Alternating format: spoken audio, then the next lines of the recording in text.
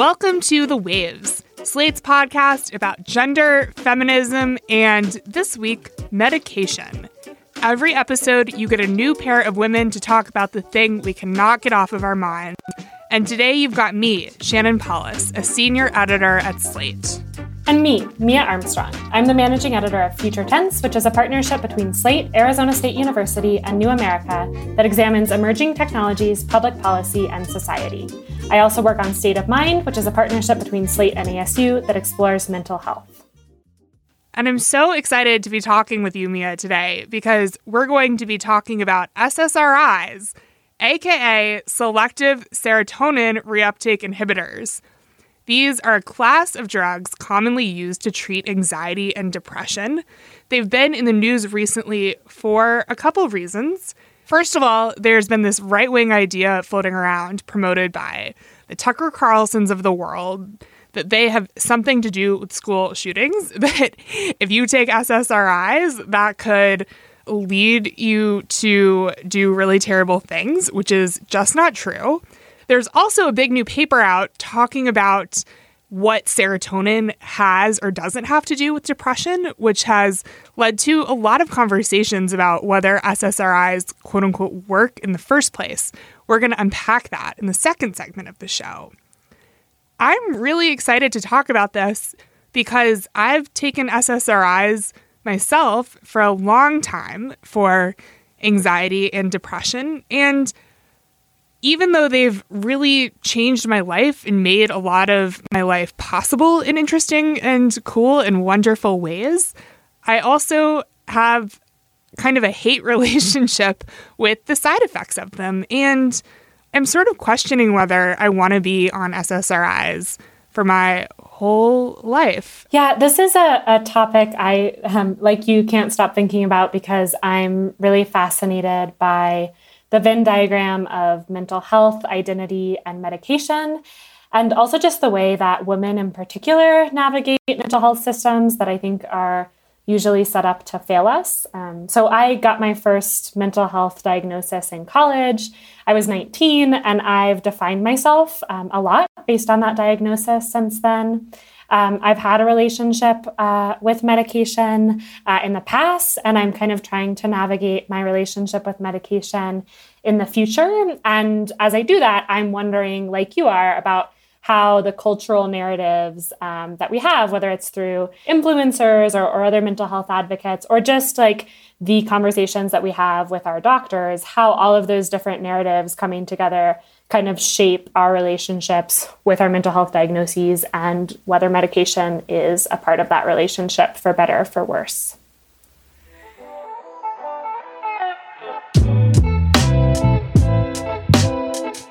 All right, coming up on the show, we're going to talk about the conversations around SSRIs and women, but first, a break. When you need mealtime inspiration, it's worth shopping Kroger, where you'll find over 30,000 mouth-watering choices that excite your inner foodie. And no matter what tasty choice you make, you'll enjoy our everyday low prices, plus extra ways to save, like digital coupons worth over $600 each week. You can also save up to $1 off per gallon at the pump with fuel points. More savings and more inspiring flavors make shopping Kroger worth it every time. Kroger, fresh for everyone. Fuel restrictions apply. In this first segment, we're going to talk about how SSRIs are prescribed and some of the narratives around how women use them. First, though, I wanted to say a little bit about how they came into my life. I kind of reached a breaking point with my anxiety in college, like a lot of people, and went to the student health center to a regular appointment with a regular general practitioner and was like, look, I need help. To abbreviate the story, he handed me prescription for Effexor, which is in a class of drugs related to SSRIs, but isn't quite an SSRI, and was like, great, make an appointment at the student health center for therapy also, and take these pills. And guess what? I took the pills with making an appointment for therapy because that was easier. And though I ended up going to therapy a couple years after and kind of went off Effexor and went off everything and then went on what I'm currently on, Lexapro, which is an SSRI, I sort of feel like I made this decision when I was really young that medication was going to be part of my life and that medication could help me. And now I'm just starting to think about, like, okay, what are some other things that I can do to treat my anxiety that are maybe more time-consuming and expensive, but might be better for me in the long run? Mia, what's your experience with medication and SSRIs?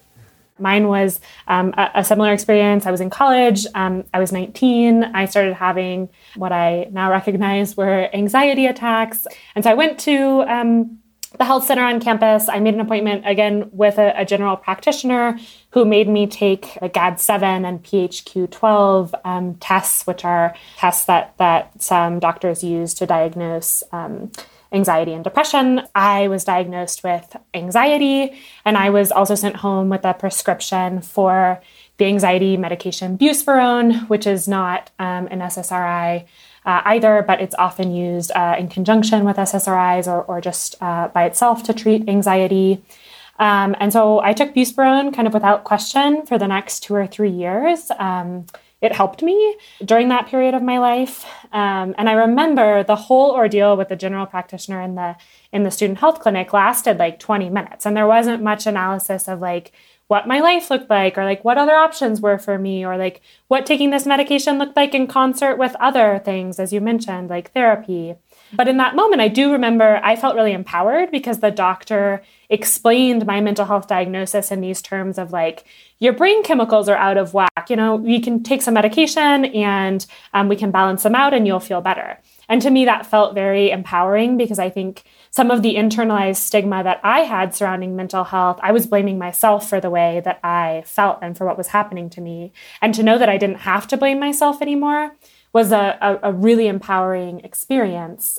Long story short, some years later, I had kind of stopped taking buspirone, but I found myself in a rough spot again.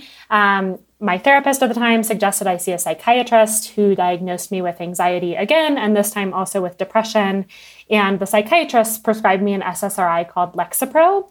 I just kept hearing again and again in my mind the echo of what the doctor had told me about side effects. He had said, like, be really careful. You'll probably feel really drowsy and out of it the first days. Like, make sure you don't have anything important at work because, again, you might not be yourself. And I just kept hearing that. I felt like a lot of fear surrounding the conversation of side effects, and I kept making excuses to delay starting the medication.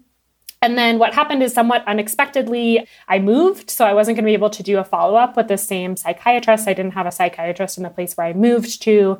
Some circumstances with my life changed and things started to feel a little bit more manageable. So I didn't actually end up starting the medication. But for the next year or so, I would look at the prescription bottle that I had filled. I had it on my bedside table, and I would think what if?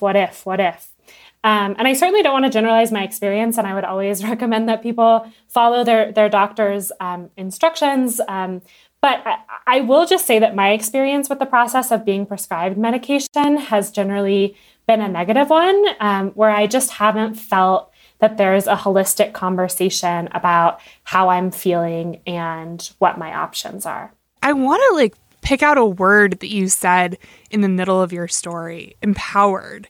Because even with these complex questions around medication, whether one medication or another medication is the right choice for you, whether you could be or in a perfect world would be doing other things, I really felt that empowered feeling too when I first got my Effexor prescription. I remember almost crying in the doctor's office being like, what is my mom going to think if she hears that I'm taking these? She's going to worry about me. And then I remember going to the pharmacy and filling the prescription and paying for the prescription with my own money and just thinking, I'm taking my health into my hands, and this is really cool. One of the things that we don't talk about very much is how many people are on medication, right? So according to a recent study from the National Center for Health Statistics, around 18% of women and 8% of men used antidepressant medications in the past 30 days. So that's really significant. And it's also kind of significant to note the difference of 18% of women and 8% of men.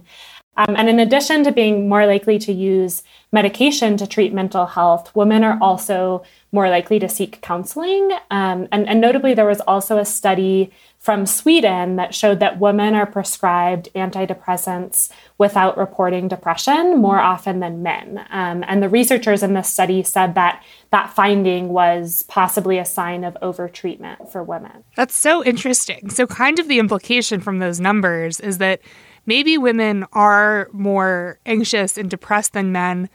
And also maybe doctors are more likely to see someone for like a very short appointment and say, you're just depressed. Take these and you'll feel better. I want to ask you, like, why you think this is, like, why we have arrived at this point. Like, I think, part of the issue is like, we don't have a robust mental health care system. So maybe like someone's only interaction with the mental health system can be this like 20-minute free appointment at the student health center. Like, if we had a more robust system for folks, like maybe we would be able to have more holistic care.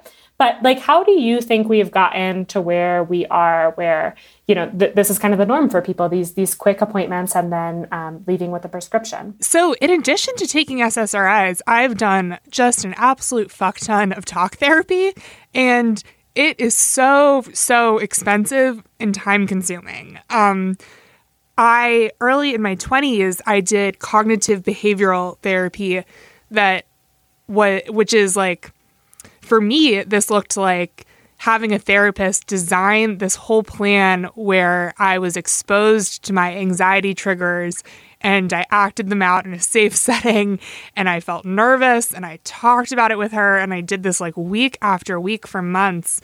And those appointments were $40 a pop, which was just an incredibly good deal. I happened to live in Philadelphia, where the University of Pennsylvania has this training program for therapists.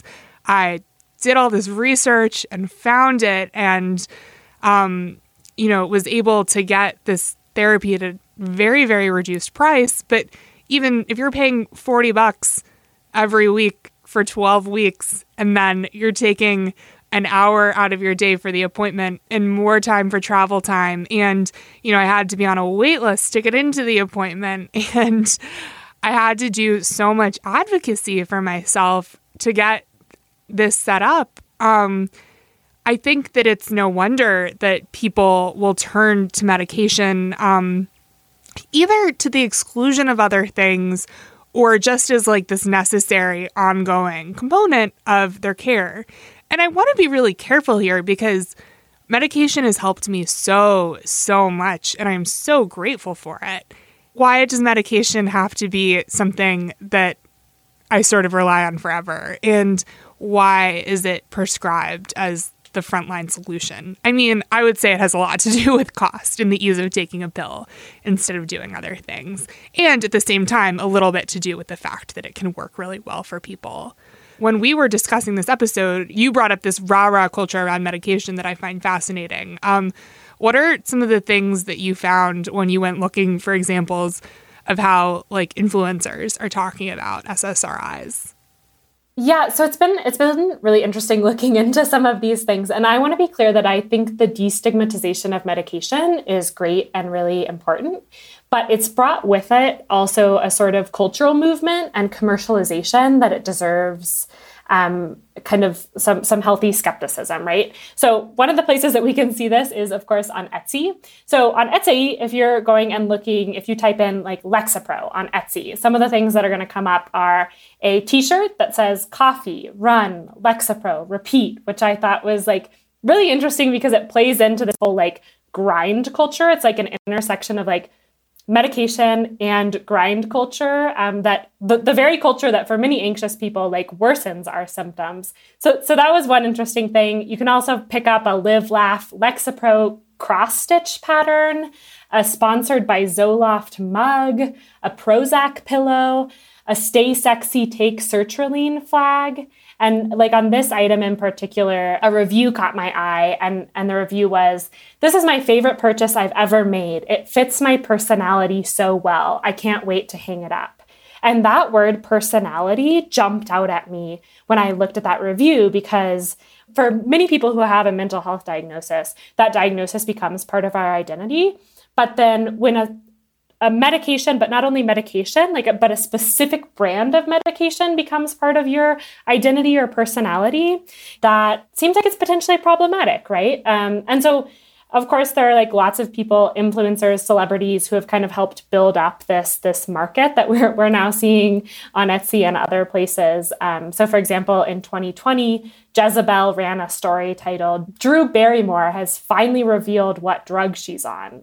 She's on Lexapro. But that to me was wild, because we're all sitting on the edge of our seats, waiting to see what drug Drew Barrymore is on, when really that conversation should be a conversation between Drew Barrymore and her doctor. I think it's great that celebrities and influencers are open about mental health, even are open about medication, but honing in on these very specific drugs feels kind of weird to me. Another really classic example of this is the writer Glennon Doyle, who talks a lot about her experience with mental health, but also specifically her use of Lexapro. So she has this saying, which is, "Jesus loves me, this I know, for he gave me Lexapro." The way that I feel about this is that there are a lot of people who talk about how SSRIs are like insulin. And I totally understand where they're coming from on a biological, this is a life-saving drug level. But it's just hard to imagine any other medication that commands this level of cultural attention. And it kind of translates what should be a very private and personal conversation between a person and their doctor into a public movement. On the one hand, as you're talking, I feel myself pushing back and saying, well, no, if Drew Barrymore tells whoever she told, if she tells them that oh yeah, I'm on medication, I take this, it's not a big deal.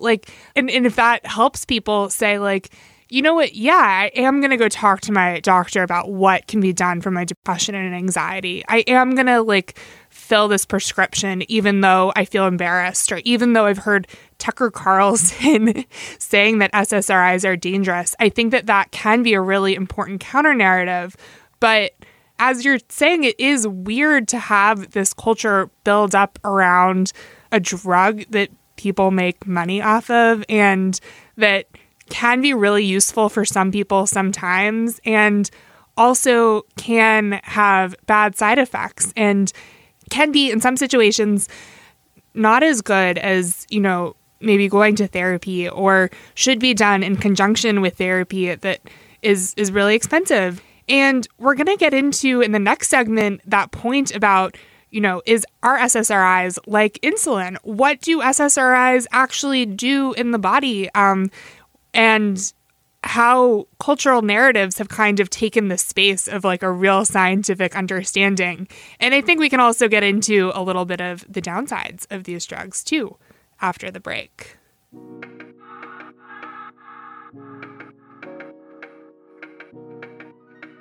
If you want to hear more from Mia and myself on another topic, check out our Waves Plus segment, Is This Feminist?, where today we're debating whether getting married in your 20s can be feminist.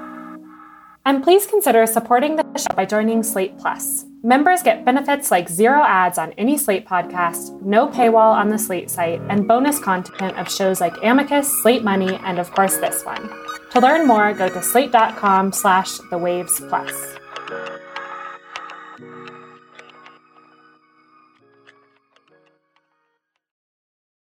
This podcast is sponsored by Ramp. Are you the decision maker in your company? Consider this. For the first time in decades, there's a better option for a corporate card and spend management platform. Meet Ramp, the only corporate card and spend management system designed to help you spend less money so you can make more. Most corporate credit cards offer points as incentives, but those points amount to less than their worth in real cash value. Ramp's business cards offer you cash back, real money in your pocket. Plus, you control who spends what with each vendor. And Ramp software collects and verifies receipts automatically, which means you'll stop wasteful spending and close your books in hours instead of days. Businesses that use Ramp add up to 5% to their bottom line the first year. If you're a decision maker, adding Ramp could be one of the best decisions you've ever made. And now get $250 when you join Ramp for free. Just go to ramp.com/easy. Ramp.com/easy. RAMP.com/easy. Cards issued by Sutton Bank and Celtic Bank, members of FDIC. Terms and conditions apply.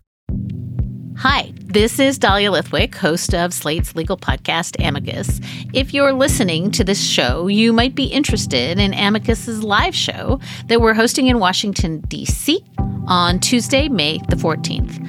My colleague, Mark Joseph Stern, and I will be talking to some amazing guests, including Sherrilyn Ifill and a sitting state Supreme Court justice, all about how originalism, a relatively recently invented way of interpreting the Constitution, has taken over the Supreme Court and radically reshaped the law. It's been doctrinal rocket fuel for the conservative legal movement and facilitated the rolling back of abortion rights, the expansion of gun rights, and the obliteration of the separation of church and state.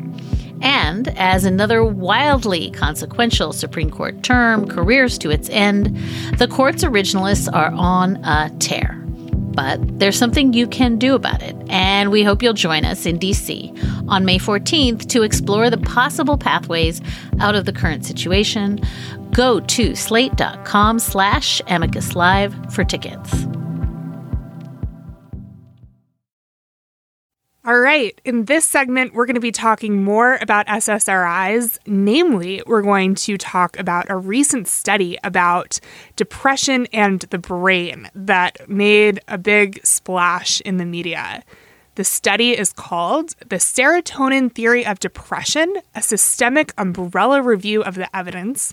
It was published in Molecular Psychiatry in July. And the conclusion of the study was that folks who have depression don't actually have lower levels of serotonin in their brains compared to other people. So a dominant narrative that we mentioned a little bit in the first segment around depression and anxiety meds is, oh, you just have a chemical imbalance in your brain. You can take these medications and they will restore your chemical imbalance to normal. One of the really interesting things about this study is that it didn't actually reveal much new to experts. A recent piece in Slate by Sahanika Ratnaike, she's a philosopher of medicine and psychiatry. She was talking about how her friend sent her the study being like, oh no, does this mean my medication doesn't work? Do I naturally have normal levels of serotonin? And, why am I taking this stuff if it's not balancing out the serotonin? And she was like, yeah, experts have known that the chemical imbalance theory of depression is like a vast oversimplification for a long time. And actually everything here is fine and normal, which I just found fascinating. One of the things when I was reading the author's write-up in The Conversation, kind of their summary of the study that they published in The Conversation, there was this line that they had, and they wrote, quote, "We conclude that it is impossible to say that taking SSRI antidepressants is worthwhile or even completely safe."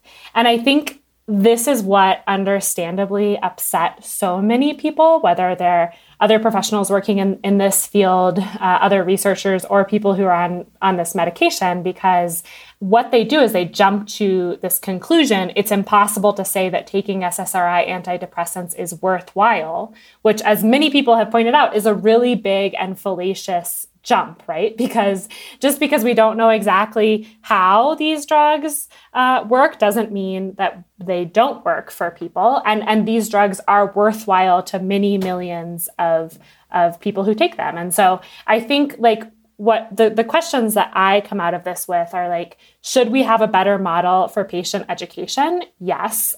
Should we invest in better research, especially related to side effects? Yes. Should doctors have conversations with the people that they see about alternatives to medication? Yes. But those are yes and things, right? Yes, and these medications are really important for so many people. And yes, and we do need to reduce stigma. So Shannon, I wanted to ask you a little bit about how you've perceived the reaction to this study, and also just how we should, you as a science editor at Slate, all the time are looking through new studies with different findings, and how should we think about coverage of studies like this and what we can and can't take away from them? So one thing that always happens to me when SSRIs are really in the headlines is I kind of drop out of science and health editor mode and just read them in like Shannon human being mode. And what happens to me in those moments is I look at what the researchers are saying and I'm like, that cannot be true that SSRIs might not be worthwhile, because they're so worthwhile for me. And I think in a lot of ways, this is a news cycle that comes up every few years, or even like as the summer has shown, every few months, where it's been, first it was, are SSRIs linked to school shootings? And like, a lot of people in the liberal media did not take that seriously, but it was a real news cycle that was making national headlines. And now it's like, oh, we don't know really how depression in the brain works chemically. SSRIs might not be correcting things the way many people thought. And I just look at that and I think, well, I'm an N of one, but I'm the most important person to myself. And I know that that is false. One thing that I think is just so important to remember when you're thinking about big studies of SSRIs or big studies of depression is, first of all, these are looking at averages of what happens between people. Everyone is a little different. Everyone can fall at a different spot on the bell curve.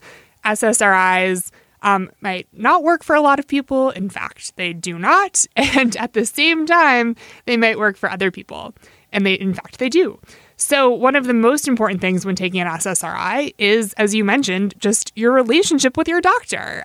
And I think that this is where having like really good ongoing mental health support alongside SSRIs is so crucial, because you can just get a check-in about your prescription once a year with your GP.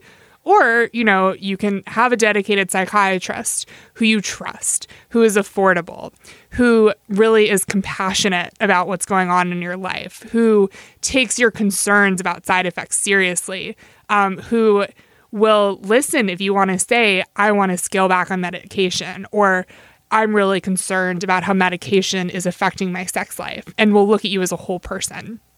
So I think that that's much more important on an individual level than what the latest headline says.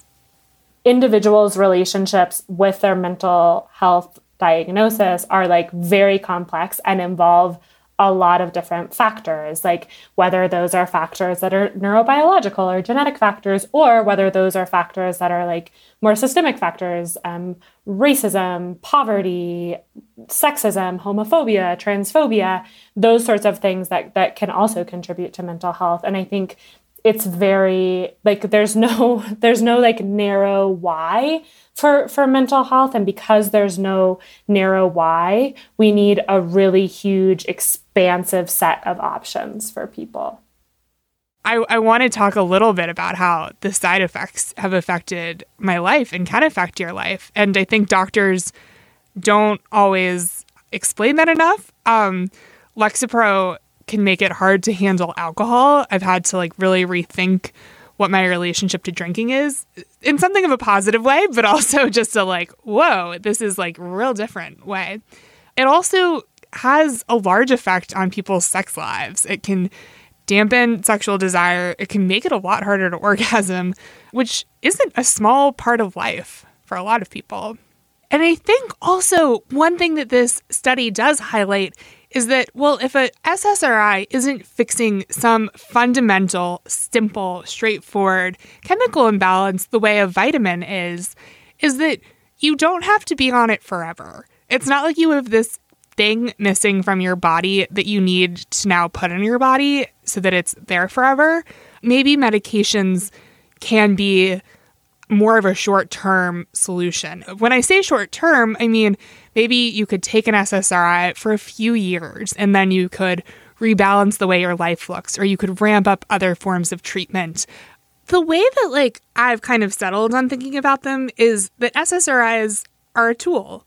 They are loaded with so much cultural baggage from all sides, but at the end of the day, they're a tool that can help you be the person you want to be. They're a thing that you can use to improve your life. They're also a thing that you can change your relationship with. And they're a thing that you can set down and say, all right, I don't need this like hammer anymore.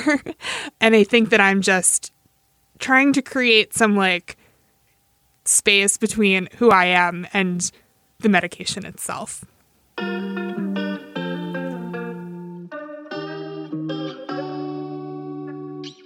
Before we head out, we wanted to give some recommendations.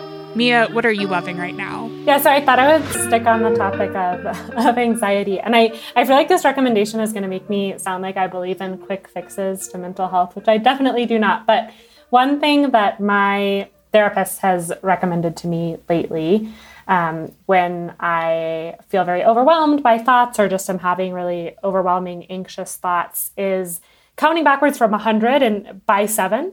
So you would start at 100 and then you would go 93, 86, 79, 72, and so on until you reach 0. The key to this trick is that because it takes some attention to do this, it can kind of distract your mind from overwhelming or anxious thoughts that might be difficult to manage in the moment. I love that. It's kind of like an easy, focused meditation almost. I feel like it's the first, like, quote unquote, I don't know if this actually counts as mindfulness, but, you know, it's something to kind of help you like focus and pay attention in the moment. And I feel like a lot of those mindfulness meditations or things like that don't work for me, or I have a really hard time at least executing them when I'm in a spot where I'm super anxious. But this is one that has worked after much trial and error. So what about you, Shannon? What are you recommending this week? I'm going to recommend guided meditations from UCLA Health. These are free meditations online. When I need to just settle down quickly, I will Google free UCLA meditations, and these will pop up. There's one that's 5 minutes. There's one that's 11 minutes. They are available in all kinds of languages. I've tried to meditate a great many number of ways over the years. I have a pretty good meditation practice going right now with the Peloton app, but I just really enjoy having something that's available quickly, that's familiar, that will not take much time, and they're really nice. I love that. I have tried so many times in my life to get in a meditation habit, and this sounds doable and like something new that I should try. So I will definitely give that a try. Yeah, and I think like one of the secrets of meditation is that like it's great if you can do it every day and if that works for you, but it sometimes can just help when you're feeling overwhelmed or bored, or like doing it once in a while is also helpful.